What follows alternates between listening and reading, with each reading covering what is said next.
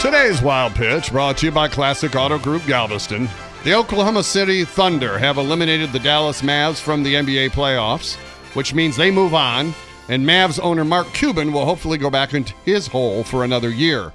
Earlier in the series, Cuban ranted that Thunder guard Westbrook was not an all-star, or he was an all-star, but he was not a superstar. Now, I don't know how you define superstar, but I do know that Westbrook responded with 36 points, 12 rebounds, and 9 assists to lead the Thunder to the win and send the Mavs packing.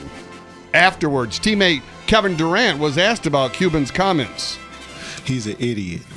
Don't listen to this. He's an idiot. All right, that's what we got to say about that.